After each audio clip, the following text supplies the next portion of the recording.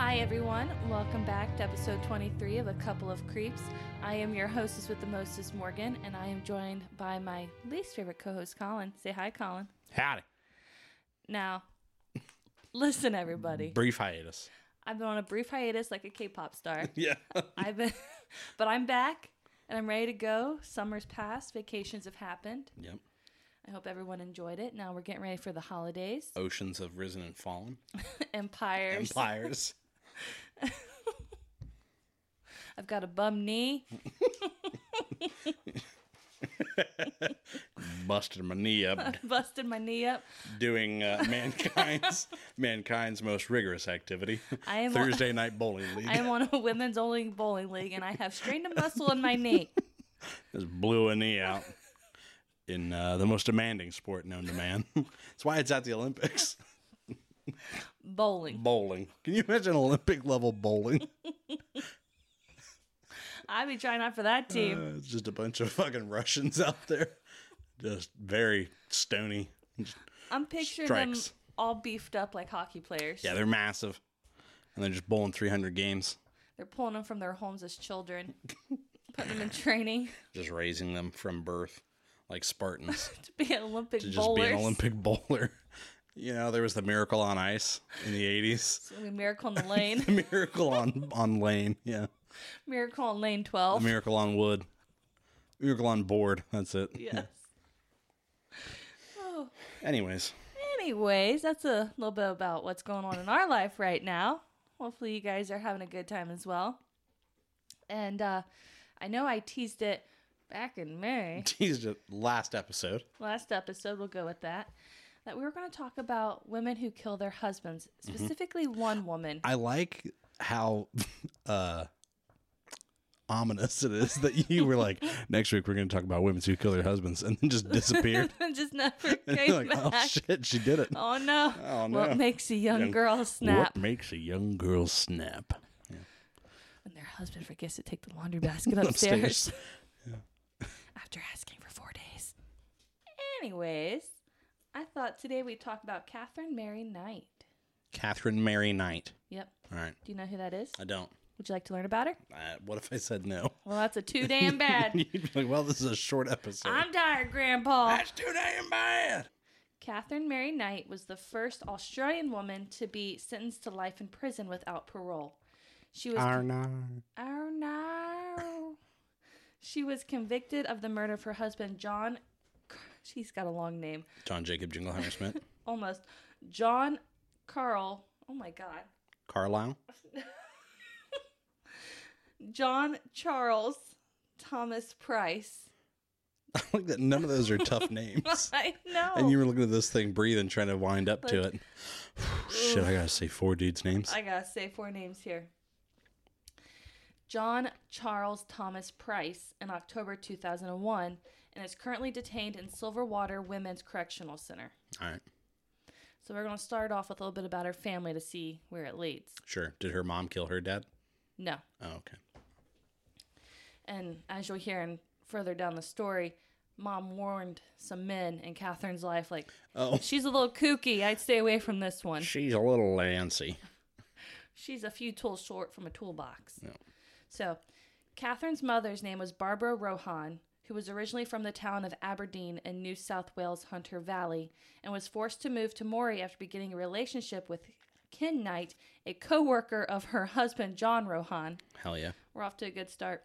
And this is mom? This is Mom. Okay. The Rohan so mom's an adulterer. Yes.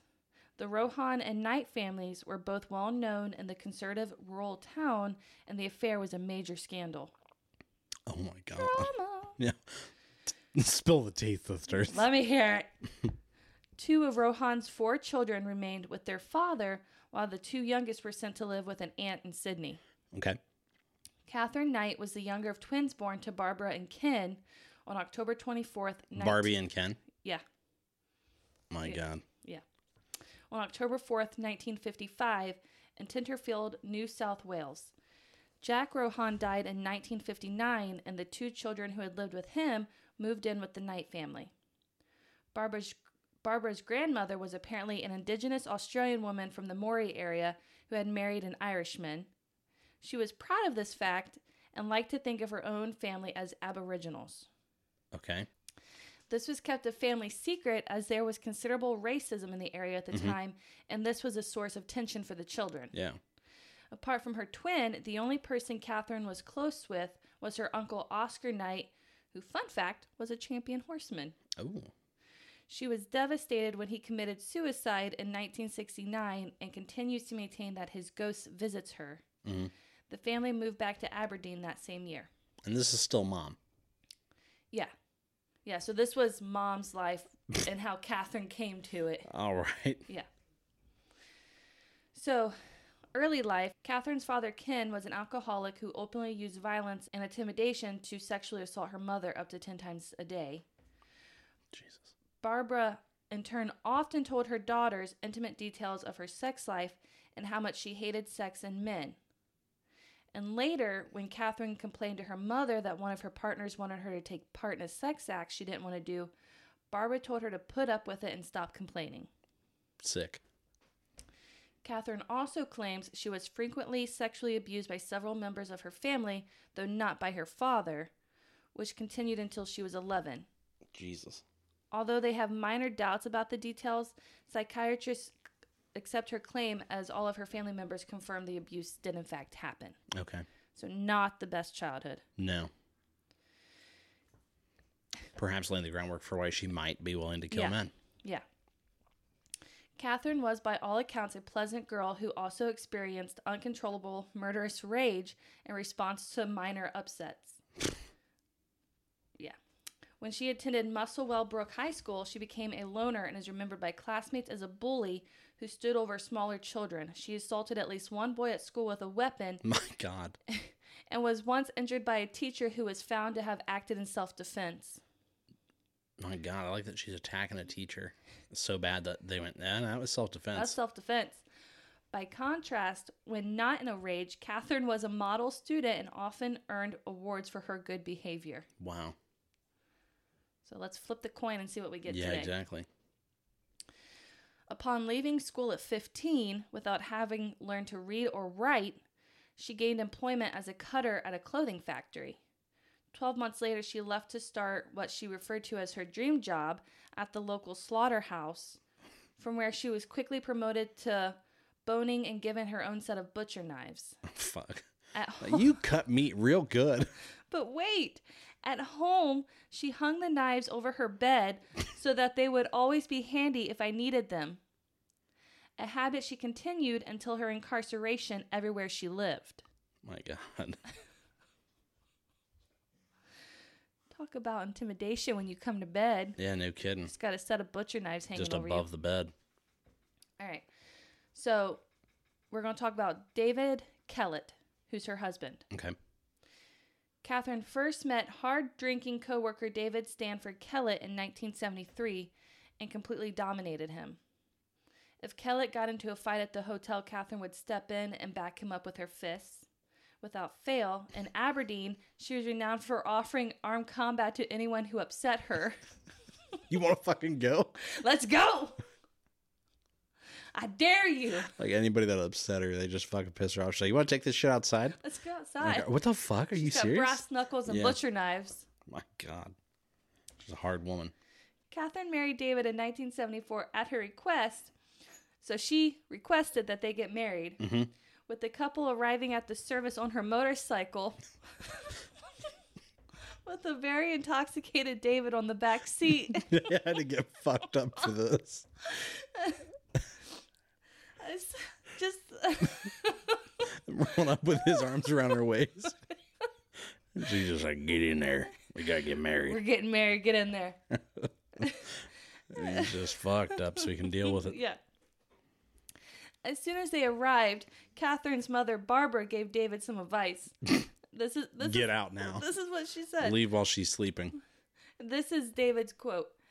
The old girl said to me to watch out. You better watch this one or she'll fucking kill you. Stir her up the wrong way or do the wrong thing and you're fucked. Don't ever think of playing up on her. She'll fucking kill you. And that was her mother talking. She told me she's got something loose. She's got a screw loose somewhere. My God. Mom's like, son. Yeah, whatever you do. So he's not the husband that gets killed. No.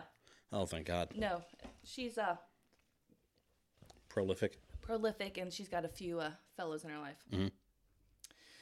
On their wedding night, she tried to strangle him. Perfect. Katherine explained it was because he fell asleep after only having intercourse 3 times. My God. First of all, how do you even achieve erection under threat of death? You know what I mean? Like, oh my God, just the fear and stress. Let alone 3 times, Three and times. then he fell asleep. Yeah. Yeah, because he's fucking drunk and terrified. He's a shriveled up former self. Yeah, and he's a husk. The marriage was particularly violent, and on one occasion, a heavily pregnant Katherine burned all of David's clothing and shoes before hitting him across the head with a frying pan. Fuck yeah. Simply because he had arrived home late from a darts competition after making the finals. And fear for his... This is such an Australian story. The outback is different, man. In fear for his life, David fled before collapsing at a neighbor's house, and he was later treated for a badly fractured skull. Jesus Christ, she killed him almost. Police wanted to charge her, but Katherine was now on her best behavior and talked David into dropping the charges. Mm-hmm. In May 1976, shortly after the birth of their first child, Melissa Ann, David left her for another woman and moved to Queensland, apparently unable to cope with Katherine's possessive, violent behavior. Yeah, no shit. The next day, Katherine was seen pushing her new baby in a stroller down the main street, violently throwing the stroller from side to side. Katherine was admitted to St. Elmo's Hospital in Tamworth, where she was diagnosed with postnatal depression and spent several weeks recovering. Mm. After being released, Katherine placed 2-month-old Melissa on a railway line shortly before the train was due, then stole an axe, went into town and threatened to kill several people. A man known in the district as Old Ted, who was foraging near the railway, found and rescued Melissa, by all accounts, only minutes before the train passed. Jesus Christ. Again, this is such an Australian story. That's Old Ted. He's just out there foraging you. Oh, no! Oh, what was that? Oh, no! There you go. Arnar. Oh, no! Katherine was arrested and again taken to St. Elmo's Hospital, but apparently recovered, signed herself out the following day. Mm-hmm. A few days later, Katherine slashed the face of a woman with one of her knives and demanded she drive her to Queensland to find David. Fuck, she's on the hunt. She's on a rampage. The woman escaped after they stopped at a service station, but by the time police arrived, Katherine had taken a little boy hostage and was threatening him with a knife. She was disarmed when police attacked her with brooms. And she was admitted to the Morisset Psychiatric Hospital. Katherine told the nurses she had intended to kill the mechanic at the service station because he had repaired David's car, which had allowed him to leave, and then kill both her husband and his mother when she arrived in Queensland. Fuck yeah. I was going to kill a mechanic that fixed the car that let him leave. Yeah, that was going to That's kill. bitter. And then I was going to kill him and his his mom. Because she gave birth to him. Yeah. When police informed David of the incident, he left his girlfriend, and along with his mother, they both moved to Aberdeen to support Katherine. So. Oh, the daughter. Okay. Oh, no, her. Her. Fuck. Yeah. So, outside being an alcoholic, he seems like an okay guy. No shit. He went back. Yeah. After he hears, oh, yeah, she was coming to kill you. For the second time. Yeah, and he's like, I better go back. I better go back. Katherine was released on August 9th, 1976, into the care of her mother-in-law along with David. They moved to Woodridge, a suburb of Brisbane, where she obtained a job at the Dinmore Meatworks in nearby Ipswich. On March 6th, 1980, they had another daughter, Natasha Marie. This old boy is still... He's still going in. He's still going. In 1984, Katherine left David and moved in first with her parents in Aberdeen, then to a rented house in nearby Muswell Brook. Although she returned to work, she injured her back the following year and went on disability pension. No longer needing to rent accommodation close to her work, the government gave her a housing commission house in Aberdeen. Okay. Now we're going to meet her boyfriend. Okay. This is my boyfriend. His name was also David Saunders. Nice. Okay. So we'll refer to him as Saunders. Yeah. Katherine met 38-year-old miner David Saunders in 1986. A few months later, he moved in with her and... Hold on, did you say miner like as the profession? Yeah. Okay. Yeah, he's down mining. Yeah. A few months later, he moved in with her and her 2 daughters, although he kept his old apartment in Scone. Katherine soon became jealous regarding what he did when she was not around and would often throw him out. He would move back to his apartment in Scone, and then she would invariably follow him and beg him to return. In May 1987, she cut the throat of his 2-year-old dingo pup in front of him. Oh my God. With no more reason than as an example of what would happen if he ever had an affair, before going on to knock him unconscious with a frying pan. Her and these frying pans, dude. Fucking keep him away from her. Keep him away. In June 1988, she gave birth to her 3rd daughter, Sarah, which prompted Saunders to put a deposit on the house, which Katherine paid off when her workers' compensation came through in 1989. Katherine decorated the house throughout with animal skins, skulls, horns, rusty animal traps, leather jackets, old boots, machetes, rakes, and pitchforks. No space, including the ceilings, were left uncovered. Fuck yeah, dude. That rusty bear trap hanging on the wall. Yeah, right. There's a pitchfork stick to the ceiling. Just look up and it's hanging there. It's just there. Just I'm picturing it being like a chandelier and just kind of dangling. Just kind of dangling. It's like the sword of Damocles just waiting to drop on you. Mm-hmm. Oh, God. Dinner watching it dangle. It's over his seat. She makes him sit there. The machete's over his seat. Yeah. It's just dangling. After an argument where she hit Saunders in the face with an iron... I thought you were about to say frying pan. She went with an iron this time. Before stabbing him in the stomach with a pair of scissors... Jesus. He moved back to Scone. Good call. But when he later returned home, he found she had cut up all of his clothes. Saunders took a long service leave and went into hiding. Yeah. Katherine tried to find him, but no one admitted to knowing where he was. Several months later, he returned to see his daughter and found that Katherine had gone to the police and told them she was afraid of him. They issued her an apprehended violence order, an AVO, against him. Now, how do they not see her record?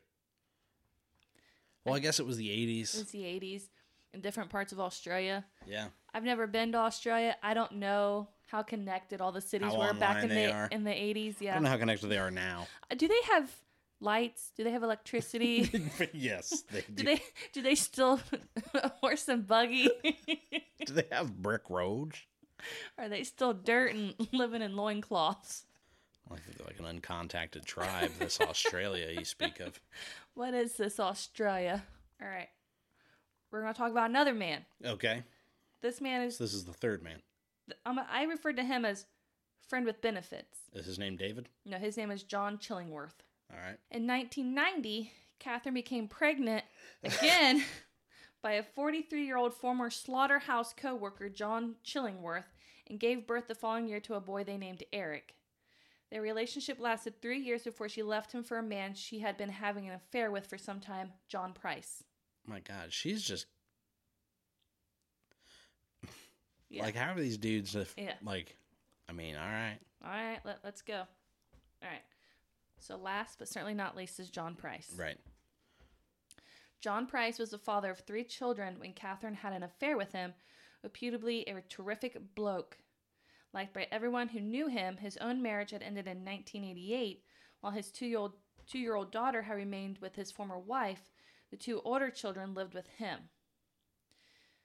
Price was well aware of Katherine's violent reputation, and she moved into his house in 1995.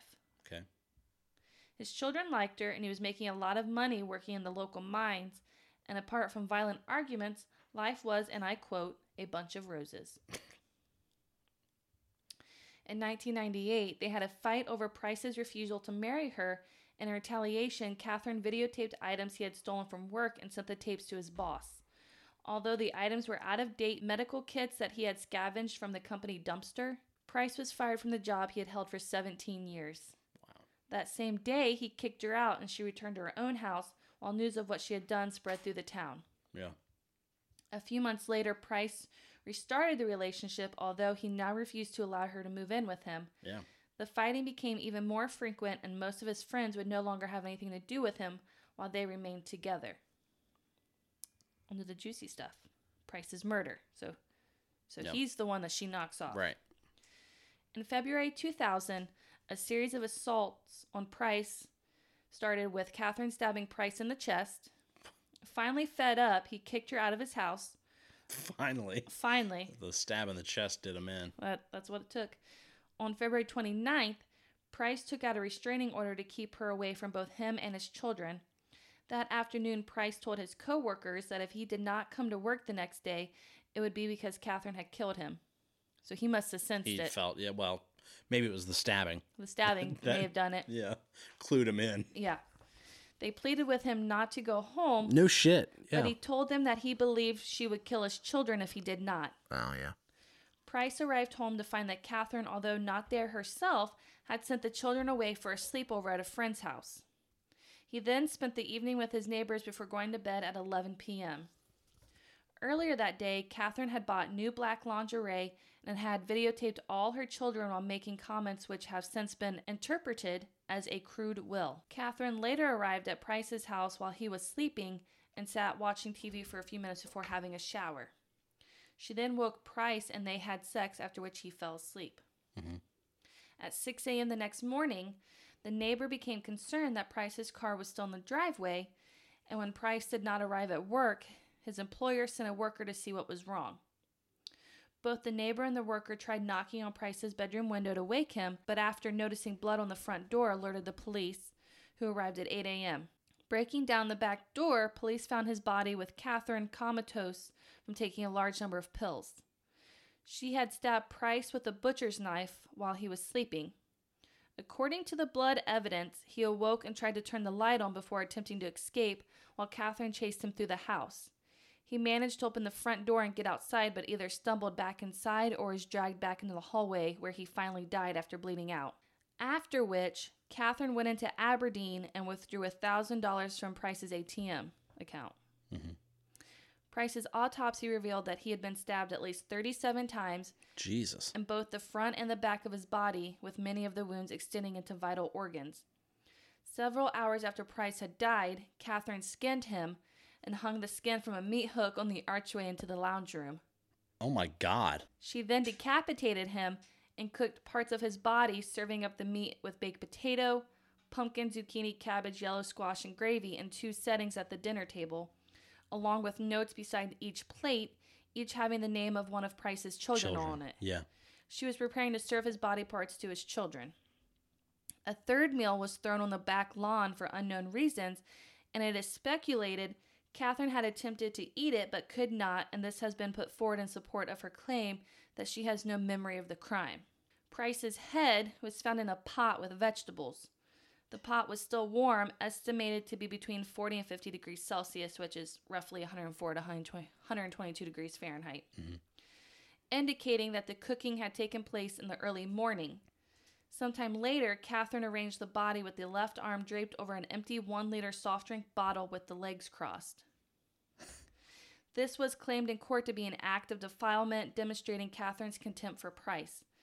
Katherine had left a handwritten note on top of a photograph of Price, bloodstained and covered with small pieces of flesh.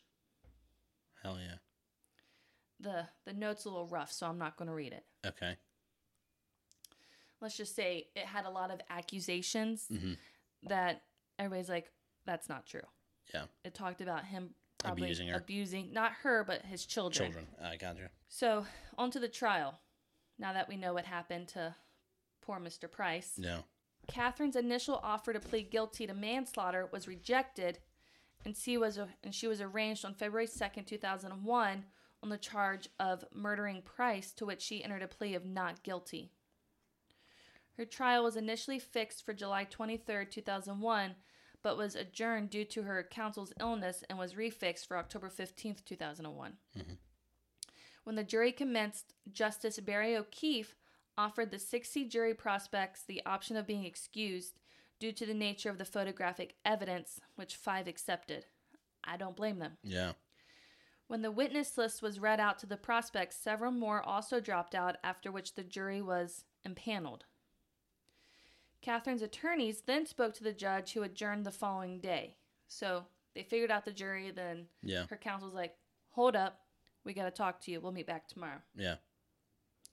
The next morning, Katherine changed her plea to guilty, and the jury was dismissed. Yeah. It was now made public that Justice O'Keefe had been advised of the plea change the day before. Yeah.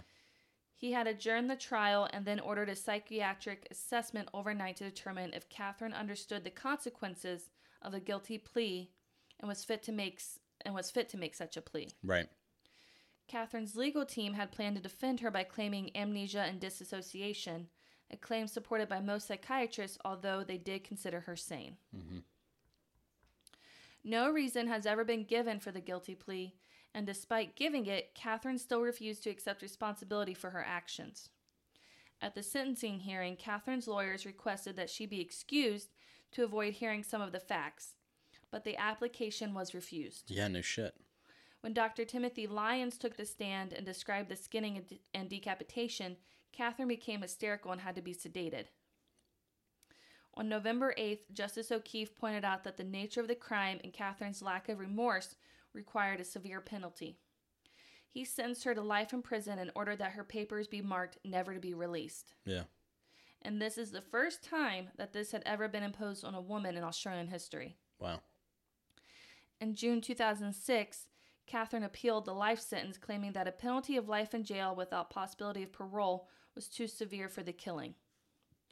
Justice Peter McClellan, Michael Adams, and Megan Latham dismissed the appeal in the NSW Court of Criminal Appeal in September, with Justice McClellan writing in his judgment, "This was an appalling crime almost beyond contemplation in a civilized society." Yeah, no shit. So he's like, sorry, bitch. Yeah, you don't belong in society. You don't belong in society. You killed and skinned a man and decapitated him and tried to cook him and feed him to his kids. You get to stay where you are. Yeah, sorry. In the United States, she's gotten the death penalty. Yeah. Have there ever been any women in the United States that got the death penalty? I don't know. You're the expert here. I'll have to look it up because obviously we know. I'm sure there has been. I'm sure there has been, but there's never been like a... What's her nuts from Monster? Did she get the death penalty? I don't know. I've got a phone right here. I can find out. Yeah. You keep talking. I'll look it up, Jamie. Jamie, pull it up. But I thought she was pretty... Batshit crazy? Batshit crazy and fascinating. Apparently, execution in the United States started in 1976. Okay. Started? Well, says since 1976, when the Supreme Court of the United States lifted the moratorium on capital punishment in Gregg versus Georgia. Mm-hmm. So they started executing women in 1976. It sounds like there was a moratorium on capital punishment. Yeah. For a while, and then they lifted it in the 70s. Yeah. So a moratorium just means like they stopped doing it for a while. Okay. Well, the first female executed was in 1984. Mm-hmm. Says 18 women have been executed in the United States. Women represent less than 1.5% of the 1,500 executions performed in the United States since 1976. No. So the first one was in 1984, and the last one was January 3rd of this year. Oh, wow. Who was Eileen Wuornos one of them? Yeah, she's the 10th woman to be executed, and she was executed October 9th, 2002. Yeah. A lot of these names I don't recognize, but I'm going to be honest. I don't think it's fair, but I think when women are like on trial like that, it's not a big a deal. No, they kind of get, though I don't know. Because the United States loves trash TV, and when there's a big court case going on, big trial, they tune in and show that shit on every station that'll show it. No. So everybody in the 50 states is like, did you watch the trial today? Right.